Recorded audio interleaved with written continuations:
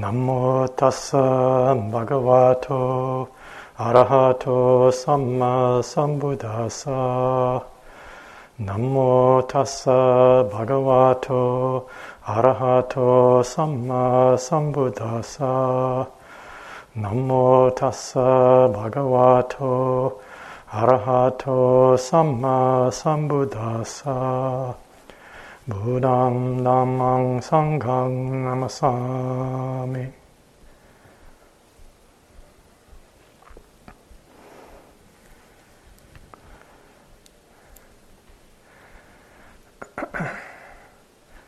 In some places it's traditional to begin some sort of talk like this with that chant or something similar to that. And I wasn't planning to do it, but it just came to me when I sat down, this sense of something in the realm of paying homage.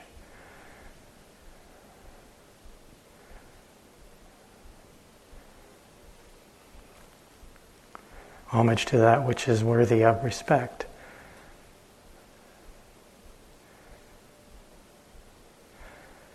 And that might mean so many different things to each one of us. But just to turn the heart in this way, however you might find to do it, to sort of bring forward into the mind and heart the sense that there might be something worthy of our respect, worthy to pay homage to, maybe in our own heart,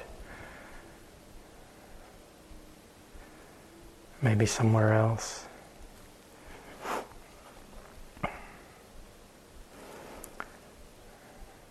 For some reason I was thinking about the first time I came to IMS to sit a long retreat, which was very shortly after I started meditating at all. I think I may have said that. And it was in the fall like this for 3 months. And I remember at some point, I remember a couple things. There was at one point where I was just struck that I loved the chance, the conditions that allowed me to live so carefully.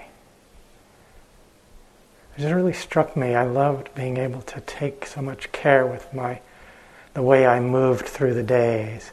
You know, that there was that sense of the mindfulness is this kind of care.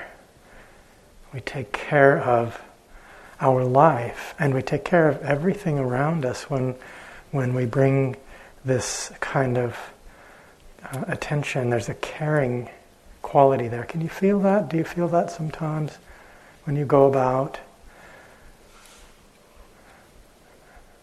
And it just struck me. I felt like I hadn't really lived with that kind of care in my life in some way.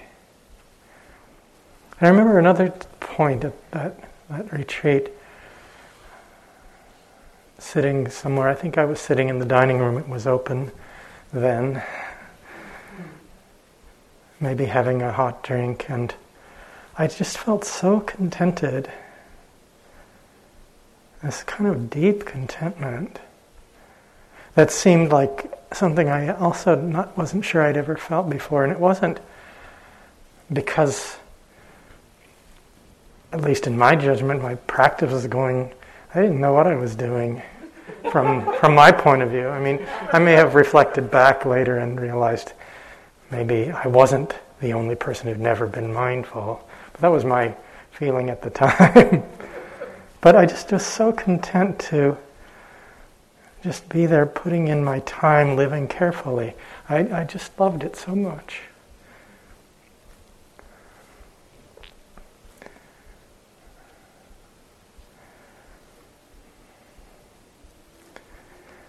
For some reason, in the last day or two, coming into the hall, and I've been looking at the Buddha statue here behind me, and I find it quite beautiful and inspiring.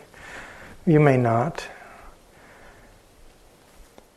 But I had this sense, It looks as though it were carved out of a solid, one big piece of wood. I don't know that that's true, but at least the main figure probably was. And I had the thought that, the person who made that, they just took away everything that wasn't the Buddha. And I've heard that the sculptor Michelangelo said that carving the statue of David, very famous, more than life-size statue, he said it was easy. He just took away everything that wasn't David, wasn't that statue. There's little evidence to suggest that he actually said that, but apparently I kind of looked it up. I was trying to remember where that came from, and someone said, probably he never said that. But it's a nice image that the Buddha was always there.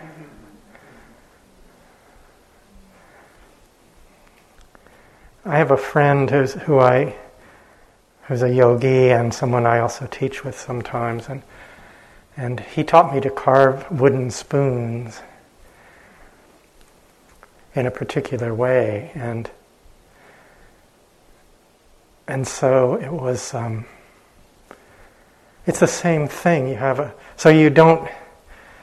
just have a block. You don't shape it down and get it as close to a spoon as you can and then finish it. You start with a branch or something, and you just remove everything that isn't the spoon. And his attitude and how he taught me, and we used to sit together and carve. And he said the important thing was the chips and curls of wood that were being removed. It was like that's what I paid attention to. Should pay attention to those, creating those bits of wood. So it was very, very focused around the process of doing that. And the spoon was kind of a lucky accident. And his rule was that you could keep the first one you made, but after that you had to give them all away. And I've made a few of them. I can tell when my life is going well, I'll have time to carve spoons. It's all about the chips and curls of wood. And it seems to me we might be able to see something about our practice in this with these images. Something about it seems maybe useful if we're kind of careful how we form it in our minds or relate to it. But what if we take away everything that isn't enlightened in our heart and mind? What if that falls away? The veils and misperceptions and confusions that cover over the free mind, the awakened mind. Like clouds, that get blown away from the sky, and the sky is there, and the sky was always there, like the Buddha was always inside the block of wood. It didn't come into existence.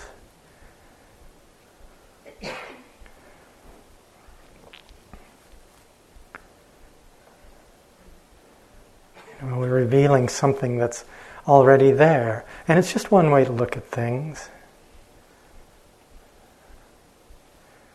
Maybe it's a way to point towards what we call nibbana, or the realization of the unconditioned. If we removed all that is conditioned, everything that arises from a cause and passes away, then what's left? Something that was always already there. Can you feel how close that is? Sometimes I get just this feeling, it's so close. It's closer to me than the inside of my eyelid. So delicate and close. But most of us, I think a lot of the time, if we have any relationship to the idea of this kind of realization, or even to the word nibbana, We see it as something high and remote and far away. Apparently that word had a colloquial meaning of cooling, like you let the rice nibbana till it was ready to eat. So maybe it's just like really cooled out. Maybe that's part of what that realization is. But we have this sense of it's some vague thing there, far away, some undefined, unknowable kind of goal. And nobody seems to really want to talk about it directly. You know, like if we work hard enough, we might get it if we spend enough time in meditation or come to enough retreats like this. And there are the limitations of language, that it's hard to define or somehow talk about something that is impossible to really talk about. All you can do is kind of allude to it or point at it indirectly. Sometimes saying what it isn't, or there's qualities that are there. I mean, think about how hard it is, how hard it would be, or how hard it is to talk to someone about your experience in meditation. I mean, we come into the practice meetings and we have a lot of shared language and shared experience, and that makes it somewhat possible, but the subtlety of our experience, we hardly get anywhere close to that, really.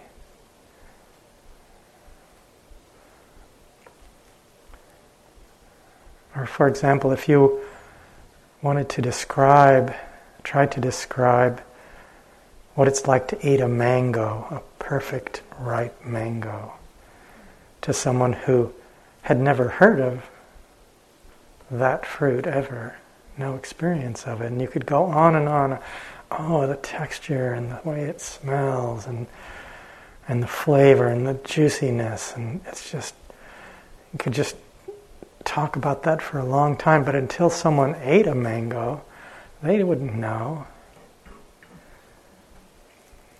Or it's like reading the menu. If you read the menu, does that mean you know what that food tastes like?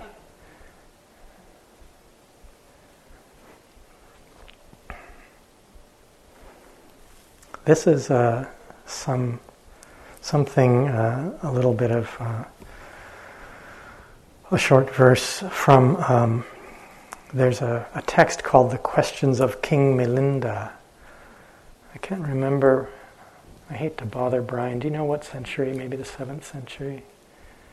It's a question where this king, who I believe came from, maybe from Greece even, but certainly came from, not from India, and he had this relationship with a sage, a monk named Nagasena, and there's these dialogues that are collected there, and this is from that. It's usually he asks this kind of simple question, just one short question, and this is one of the replies. So King Milinda must have asked about Nibbana. And Nagasena said, just as space is not produced, does not age, does not suffer death, does not pass out of existence, does not come into existence, cannot be forcibly handled, cannot be carried away by thieves, rests on nothing, is the pathway of birds, presents no obstacles, is endless. So also Nibbana is not produced, does not age, does not suffer death, does not pass out of existence, does not come into existence, cannot be forcibly handled, cannot be carried away by thieves, rests on nothing, is the pathway of the noble, presents no obstacles, is endless.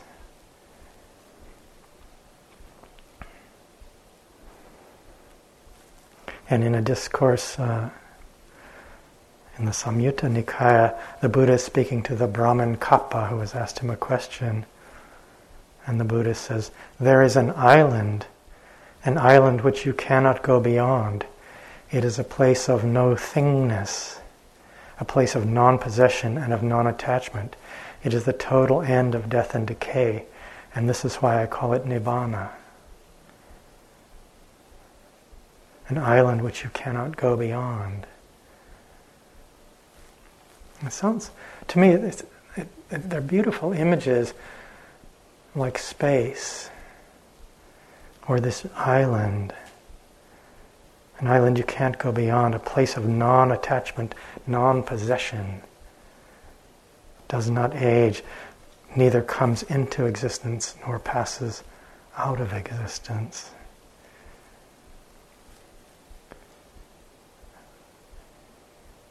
But language like this can reinforce this sense of Nibbana as some vague thing, some beautiful island somewhere. Might someday get there. But what if it's here right now?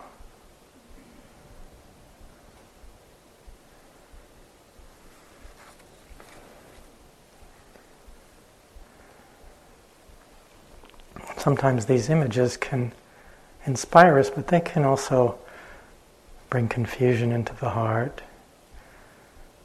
They may lead us looking for some beautiful island somewhere far away, as though it's something we might attain in some future state of grace, or maybe it's only available to certain special beings.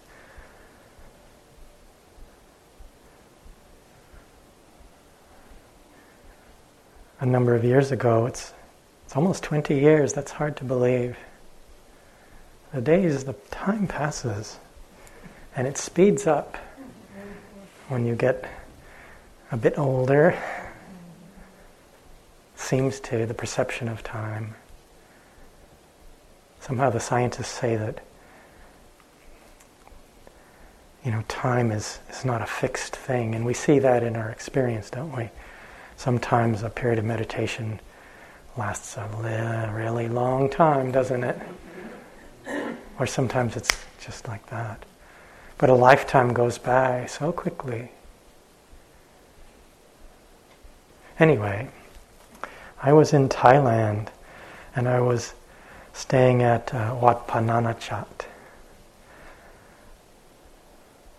And a Thai monk, and he was a monk in the Thai forest tradition, but he was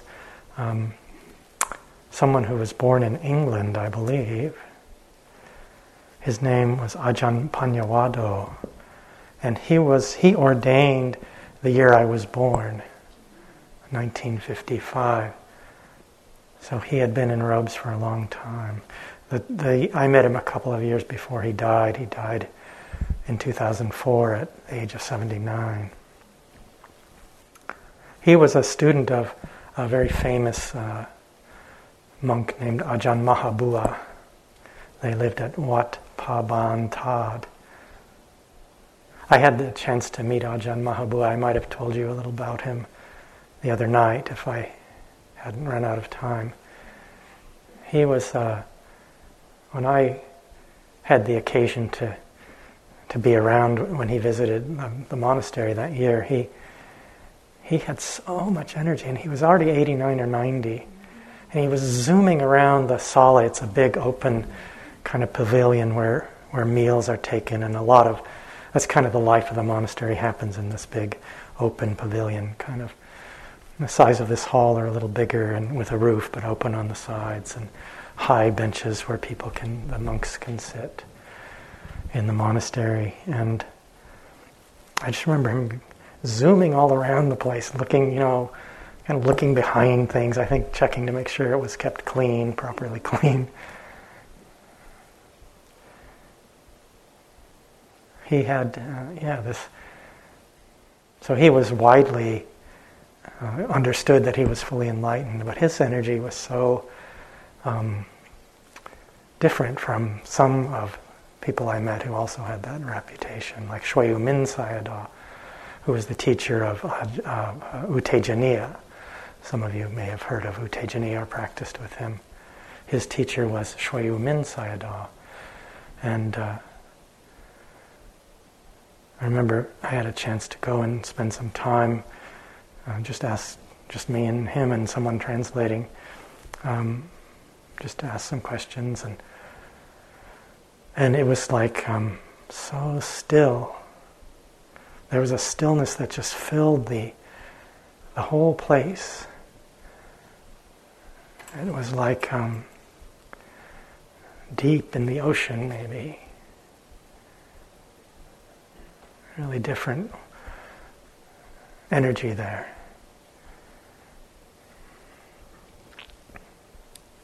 Anyway, Ajahn Panyawada, we got to go and spend time with him talking Dhamma every day for a couple of weeks. He was very generous with his time, and someone gave me a book about him, his life and his teachings, and this is something from that book.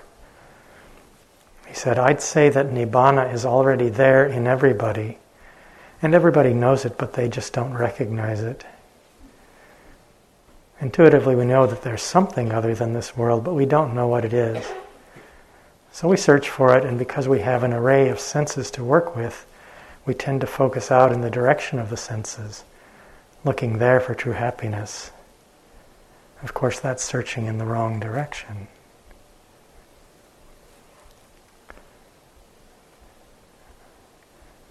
One of my teachers, also from the Thai forest tradition, he once said, "We're swimming in Nibbana with our faces pushed up against the Buddha, but we just don't see it." In that same sense, it's already here.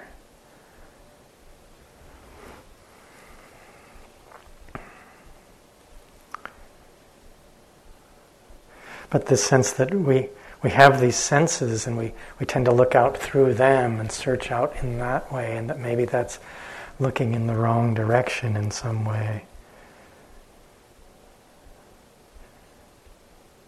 Because we're looking at these conditions that are transient and subject to arising and passing away. And this sense that they somehow could lead us to freedom. And in a way they can, because they show us what it isn't. So it's not that there's not that direct connection there.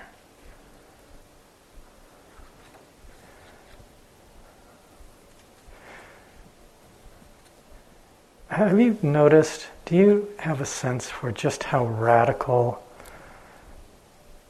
these teachings and this practice are?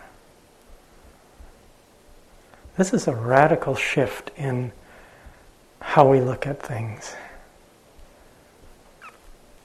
And it asks that we radically transform our usual way of looking at everything and question and release our attachment to all of our fixed ideas about the nature of reality and who and what we hold ourselves to be, think we are.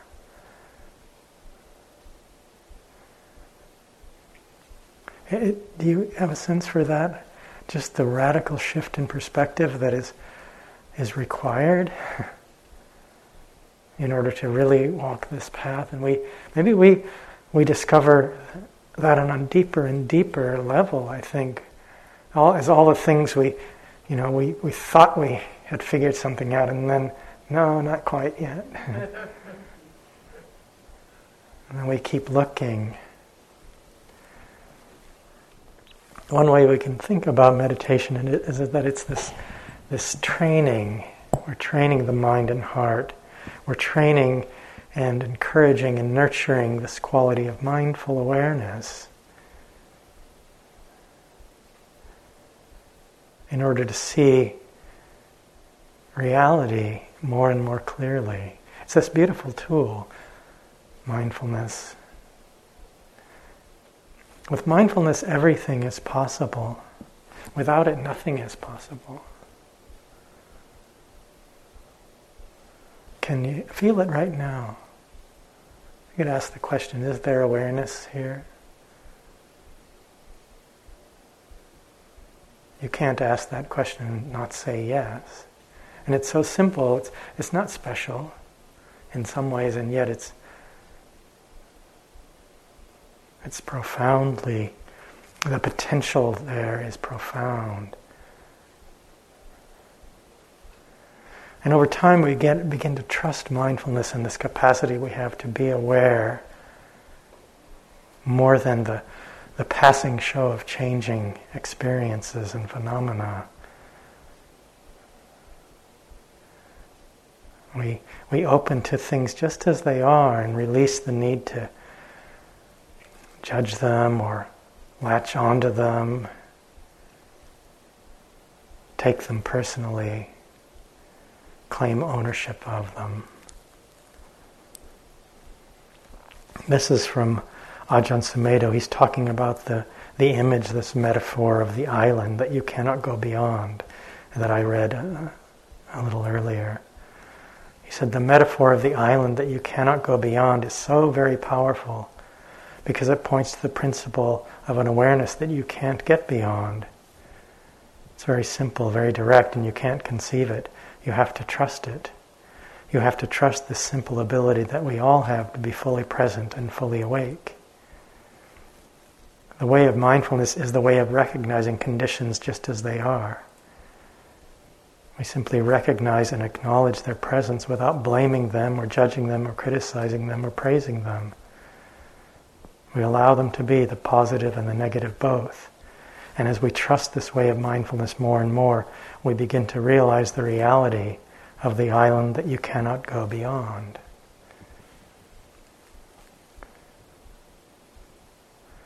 Now there's a way that language is used in that tradition that you might not find other places. But it points to something beautiful, some beautiful possibility there. And points to the power of mindfulness.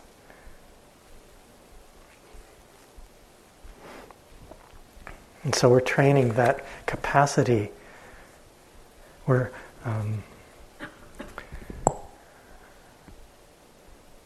you could say we're encouraging and nurturing the conditions for it to arise.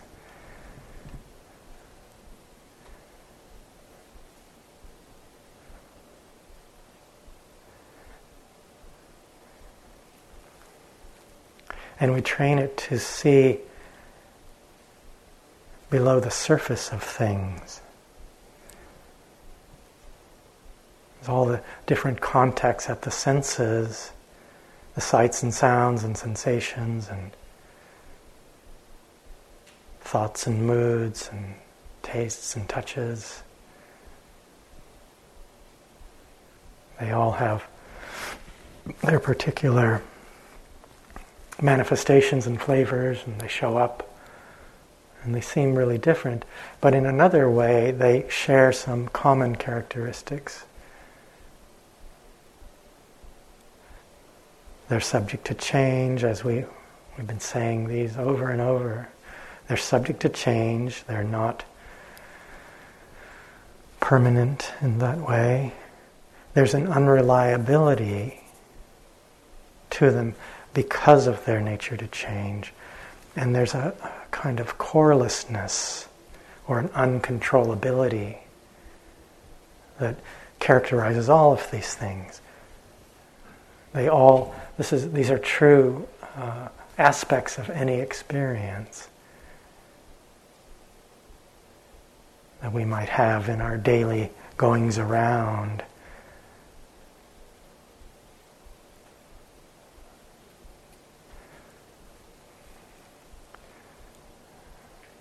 I came across a favorite book of mine. I remember thinking, goes back a long time now, but I remember at one point thinking if I were going to be stranded somewhere and I had to pick one Dharma book, I would pick this one. It's called Heartwood of the Bodhi Tree by Ajahn Buddhadasa. And it's not a very big book, so maybe I should have picked a thicker one. But it's very rich. And Ajahn Buddhadasa was a very beloved teacher in the Thai forest tradition. He was kind of within something that's radical to begin with. He was kind of radical within that in many ways, a lot of the way he taught. He said in that book, he summarized the entirety of the Buddha's teaching in 4 Pali words. And I don't know if you're familiar with the Pali Canon. There's a lot of pages there, big volumes, and it's a lot. There are people in parts of the world, for example in Burma, who it's said they have memorized the entire Tipitaka. That's like memorizing a big set of encyclopedias or something. But sometimes I remember asking certain of my teachers a question, and they would pause, and I could see them kind of rolling through, and then they would answer based on something that they had memorized in some sutta somewhere. That's amazing. I have not memorized the Tipitaka. But anyway, this short phrase, Sabbe Dhamma Nalam Abhinivesaya. Sabbe means all, like we say, Sabbe Satta Bhavantu Sukhitata.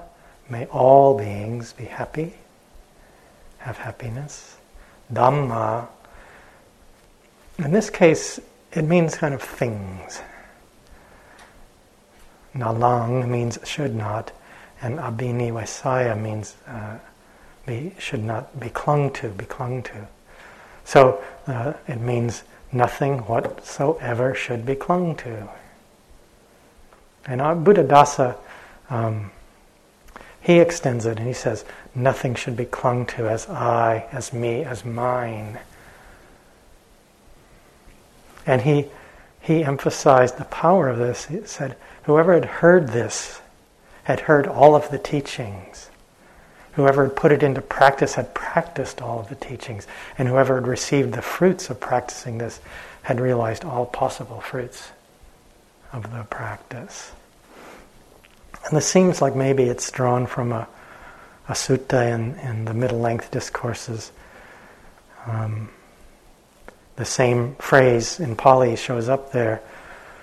And in Bhikkhu Bodhi's translation, he translates those words as nothing is worth adhering to. And in this sutta, it's said that Sakka, who is king of the Devas on one of the Deva plains, he shows up and comes to the Buddha fairly regularly to get teachings, and he asks this question, Venerable Sir, how in brief is a practitioner liberated through the destruction of clinging? And the Buddha says, Hear, ruler of gods, a practitioner has heard that nothing is worth adhering to. When one has heard that nothing is worth adhering to, one directly knows everything. Having directly known everything, one fully understands everything.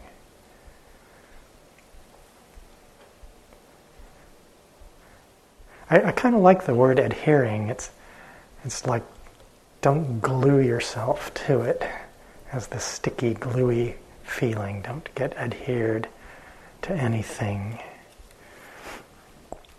We had an interesting discussion with Joseph Goldstein. He stopped by at lunchtime, and I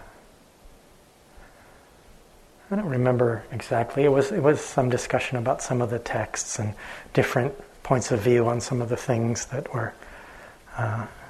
would be found in texts like the Visuddhimagga, some of the commentaries, different perspectives on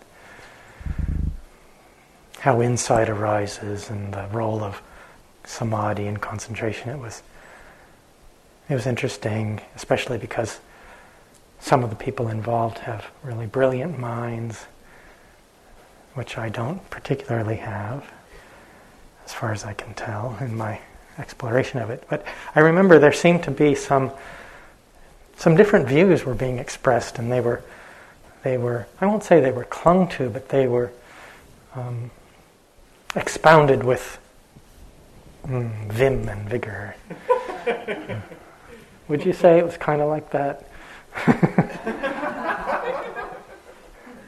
Brian was there, and then at some point, it was like Joseph said, "Well, it's all comes down to liberation through non-clinging." And we were actually all set to, we were going to go away for a couple of weeks to some, nice desert island and continue the discussion. Joseph said we could have a long talk if we set it up in some really nice place. But he was teasing, of course. But we came to that it didn't really matter as long as it was heading you towards freedom from non-clinging, that this was the heart of things. It's kind of that same message that Ajahn Buddha Dasa says there. Joseph is fond of saying, it doesn't matter to what you do not cling. And I like to say it, and it doesn't matter when you don't cling. But it's good to not cling ever at all.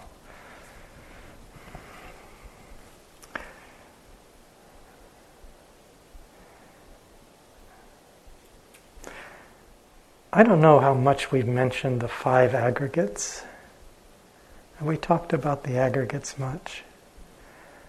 They're called the 5 aggregates subject to clinging. And one of the main ways that the Buddha talked about how clinging shows up is in the teachings on the 5 aggregates. There's a lot of them threaded throughout the suttas.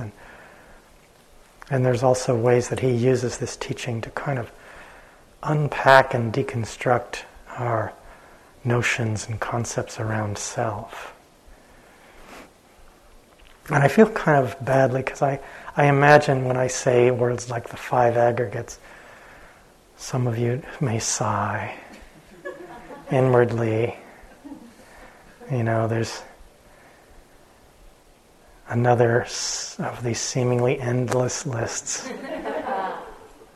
And if you're a good Buddhist, you need to memorize it. But it's actually interesting, and it's a useful practical framework for understanding what's being pointed to with this idea of liberation through non-clinging. Understanding clinging, because that's how things are released, is through understanding, not through some cutting away or chopping off or something. Apparently, the word aggregate it's a translation of a word in Pali that is khanda, skanda in Sanskrit, and apparently it literally means something like a heap or a bundle or a pile. And I guess it was commonly used at the time of the Buddha. And unlike the word aggregate, the only way I've ever heard aggregate used is in geology as a kind of rocks. There are certain rocks that are called aggregates. But I haven't used it just, hanging out with my friends very much. Hey, what about the aggregates? But I have this feeling that maybe the people who translated some of these early texts chose the word aggregate because it sounds kind of sophisticated and like the teaching on the 5 heaps of stuff doesn't have the same thing as the 5 aggregates. It just doesn't sound quite so cool. But the Buddha lived in this agrarian society, and a lot of the people he taught had been or were still farmers and herders, and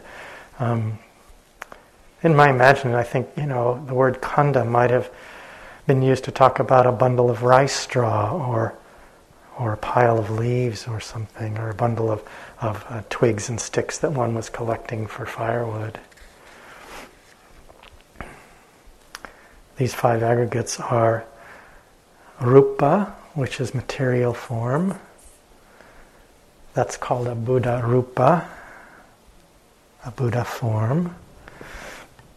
Vedana, which we've talked about, this feeling tone.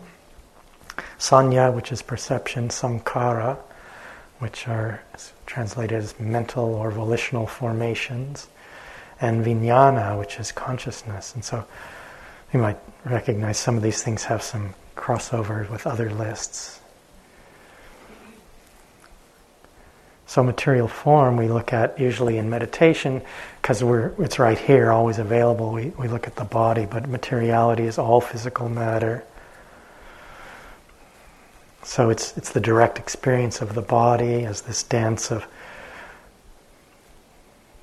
changing sensations arising and passing, movement and heat and cold and vibration and tension and pressure and hardness. And you could say these behavioral properties that characterize material stuff. And it's the same in the body as it is in the world around us. And material form also shows up in terms of these sense bases. So the eye, the ear, the nose, the tongue, the body, the mind, and their information, or at least the 5, the mind will set aside. So the eye receiving light and shows up as sees form and color, and the nose smell, and ear sounds, and that's also part of the rupa. And then Vedana, we've talked a lot. The other 4 are mental. They arise in the mind. So this feeling tone arising in the mind. Perception, some teachers call it cognition, is the mental factor. I think we've talked about this, that based in part on memory and associations and things, it names objects. Samkara are mental formations, sometimes volitional formations. The mental energy that leads to actions of body or speech. So it includes desires and emotions and the roots of wholesome and unwholesome actions and things that give rise to action of body and speech. And then vijnana, consciousness, is this kind of basic bare knowing. Bhikkhu Bodhi calls it the light of awareness which makes all experience possible. And one way we could see it is in terms of these sense bases or sense doors. So when there's contact at the eye, seeing consciousness arises at the ear, hearing consciousness. So I think Matthew talked about contact and knowing a bit last night in some way. So these consciousness arising out of contact through the senses. And so these 5 heaps of stuff make up our entire experience. The components or processes of our experience. Our friend and colleague Andrea Fella sometimes calls them the tumbling on of our being, which I like that way of talking about it, because it points to this changing flow-like nature of these. If we look carefully at our experience, there is this sense like water tumbling over rocks in a stream. And it also points to the fact, this tumbling on, these are natural processes. They're not something we do or create. They're just a way of looking at what's just happening. They're just a description of nature. That's all we're doing here, do you know? We're just observing nature.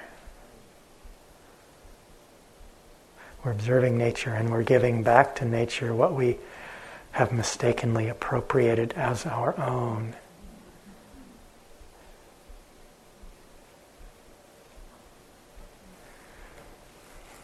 And the Buddha said in his teaching on the Four Noble Truths, one part of that, he said, these are called the 5 aggregates subject to clinging. He said, in brief, the 5 aggregates subject to clinging are dukkha.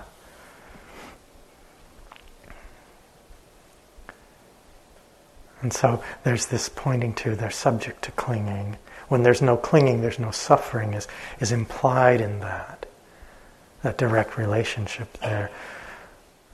And so this teaching and understanding, exploration of the 5 aggregates sits right on, I say it's sitting right on the cusp between the first and second noble truth.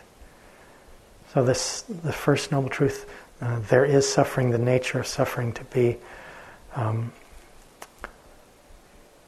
seen, and then seeing the cause of suffering. So it's right there between understanding suffering and its cause.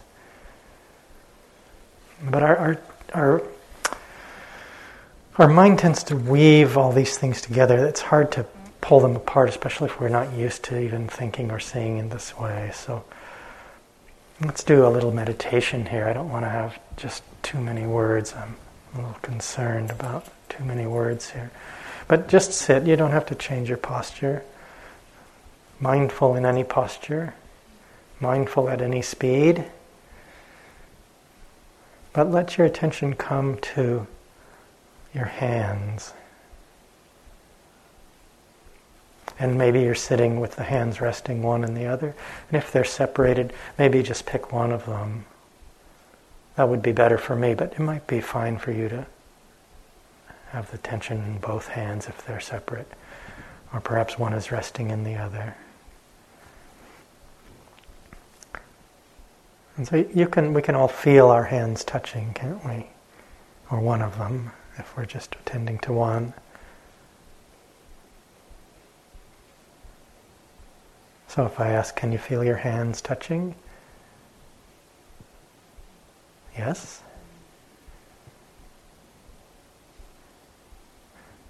Well, what is that experience?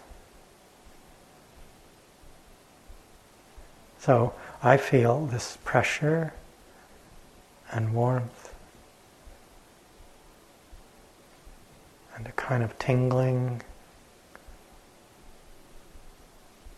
and a pulsing, kind of pulsing and a fine vibration coming sometimes. And you could say whatever you're noticing. So that's the direct, the textures there, softness, smoothness, roughness, whatever, all the things one might notice in that direct experience. So we can't actually experience hand. We can experience all those things, warmth and coolness and pressure and tingling and vibration. Hand is a concept.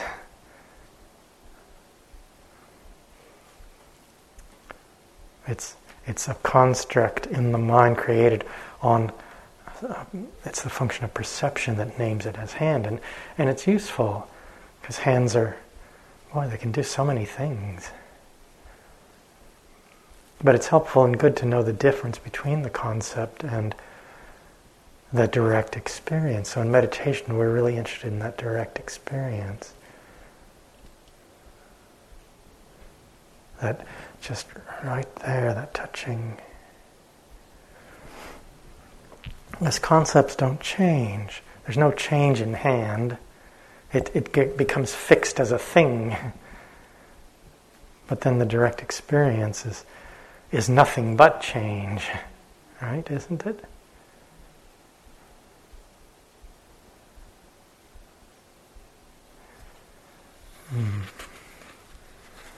It doesn't matter if I don't finish.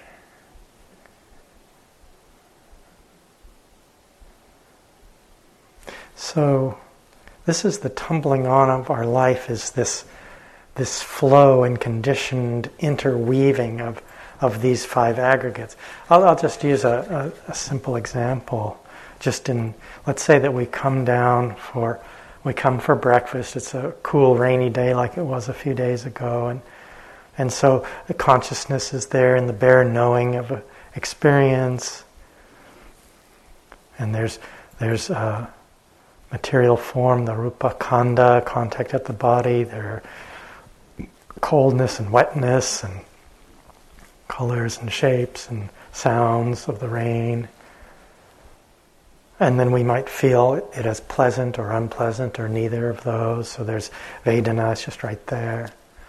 It's not fancy or special.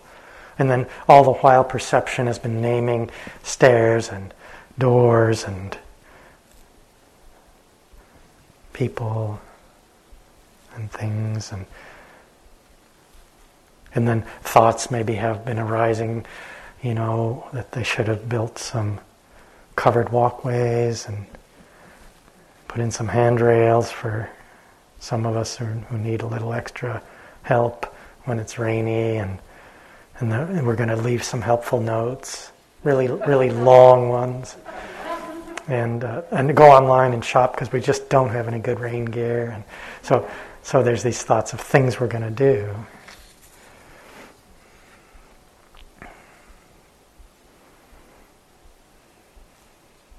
So meditation, we can see this tumbling on in the way these things are intertwined and woven together. That's our life.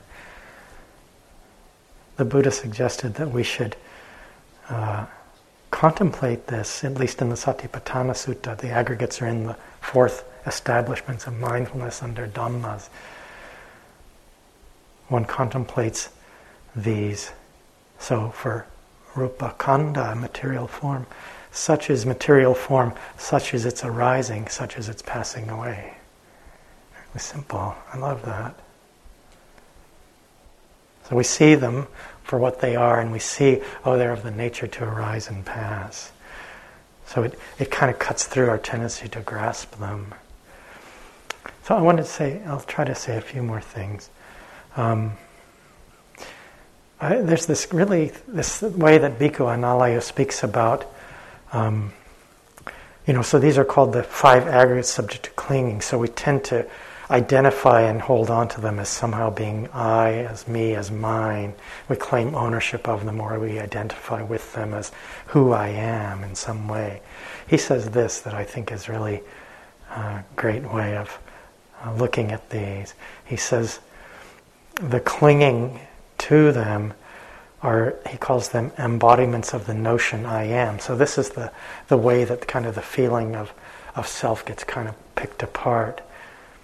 So he uses the word cognition for perception. So sanya, those are 2 different translations. He prefers cognition. From the unawakened point of view, the material body is where I am. Feelings are how I am. Cognitions are what I am, as perception. Volitions are why I am, acting, doing things.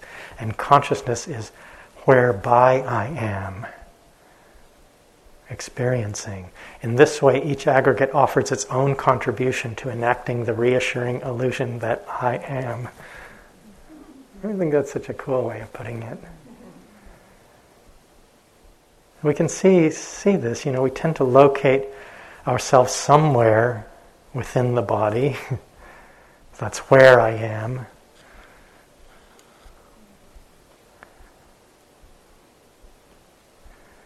Feeling, tone, Vedana, how I am.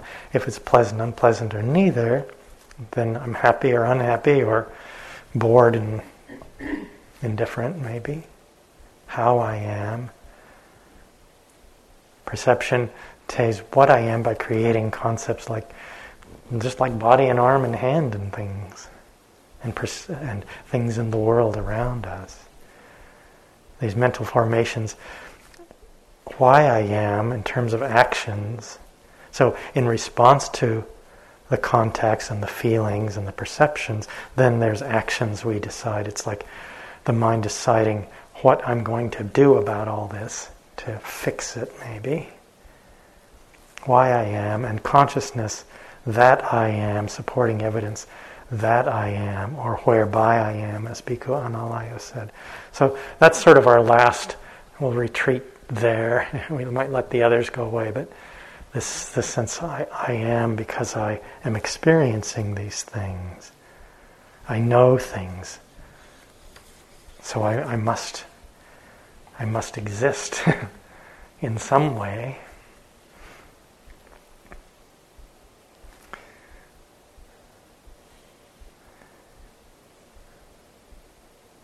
The Buddha said, he tried to, in different ways, pointing out our misperception, our fallacy. He said, Bhikkhu's form is not self. Were form self, then this form would not lead to affliction.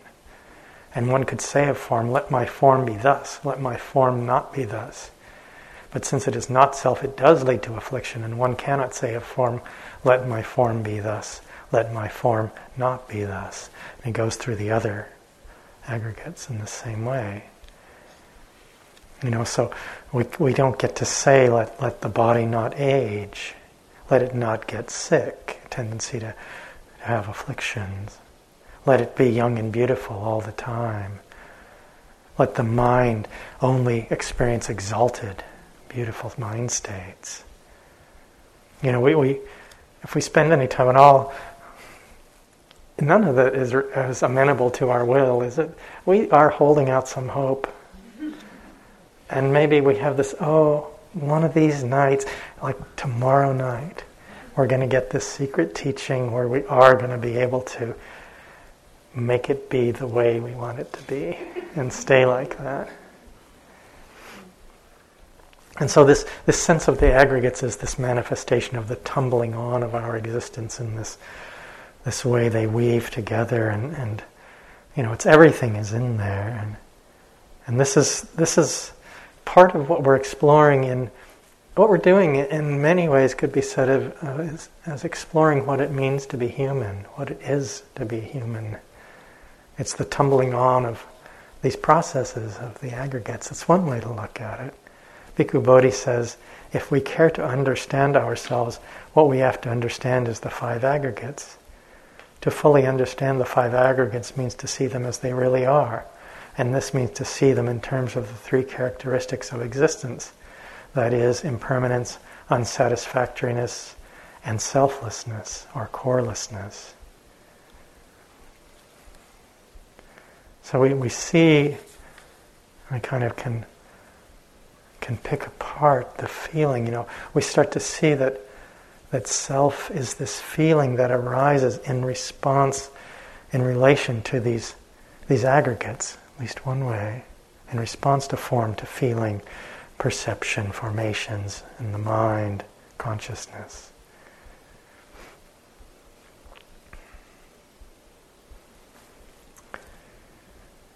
And we see that none of it is personal, it's just nature. There's nothing to cling on to, nothing to hold on to as I, as me, as mine. So then there's this reality of liberation through non-clinging. In some way we come closer and closer to that. We clear away the veils of that cover up realization.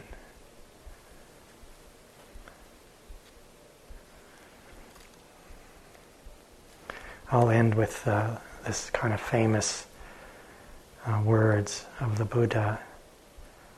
And this was, he said this while he was in the Jeta's grove, the Jetavana. Do you remember that story about that monk and his attendant who spent their days in the Jetavana?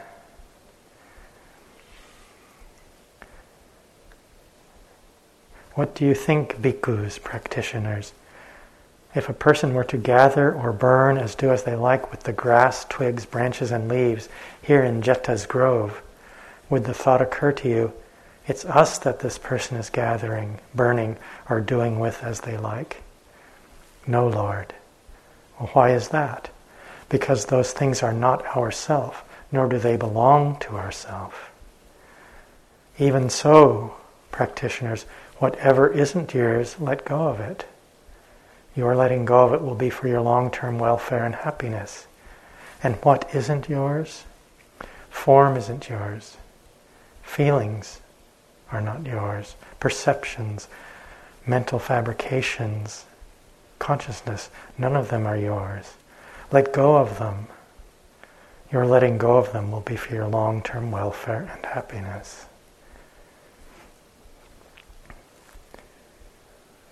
So hopefully coming back around to this idea, nothing is to be clung to in any of the ways that clinging might happen.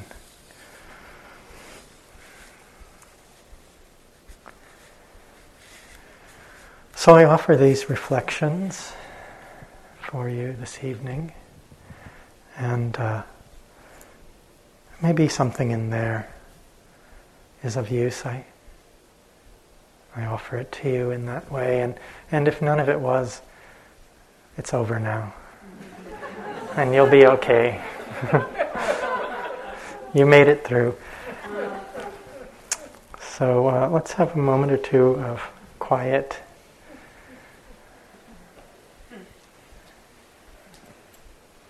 Just opening the mind and heart in a simple way to the way it is right now.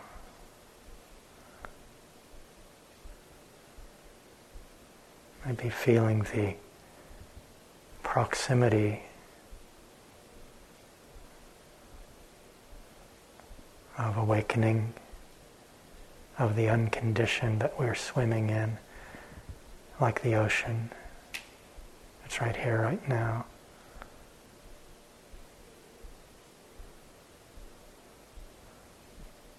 Maybe much simpler than we've tended to think it is.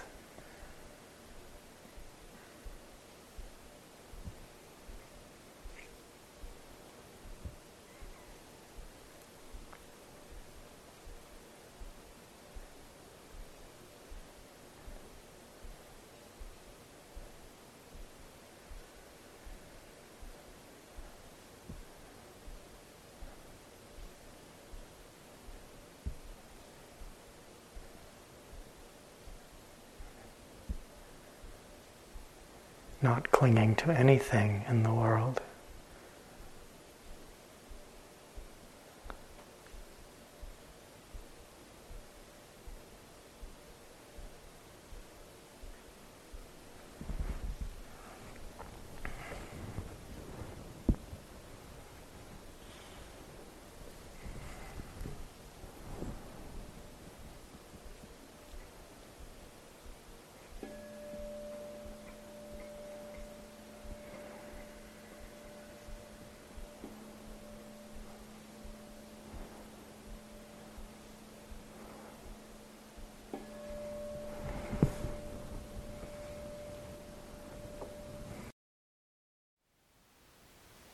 Thank you for listening. To learn how you can support the teachers and Dharma Seed, please visit dharmaseed.org/donate.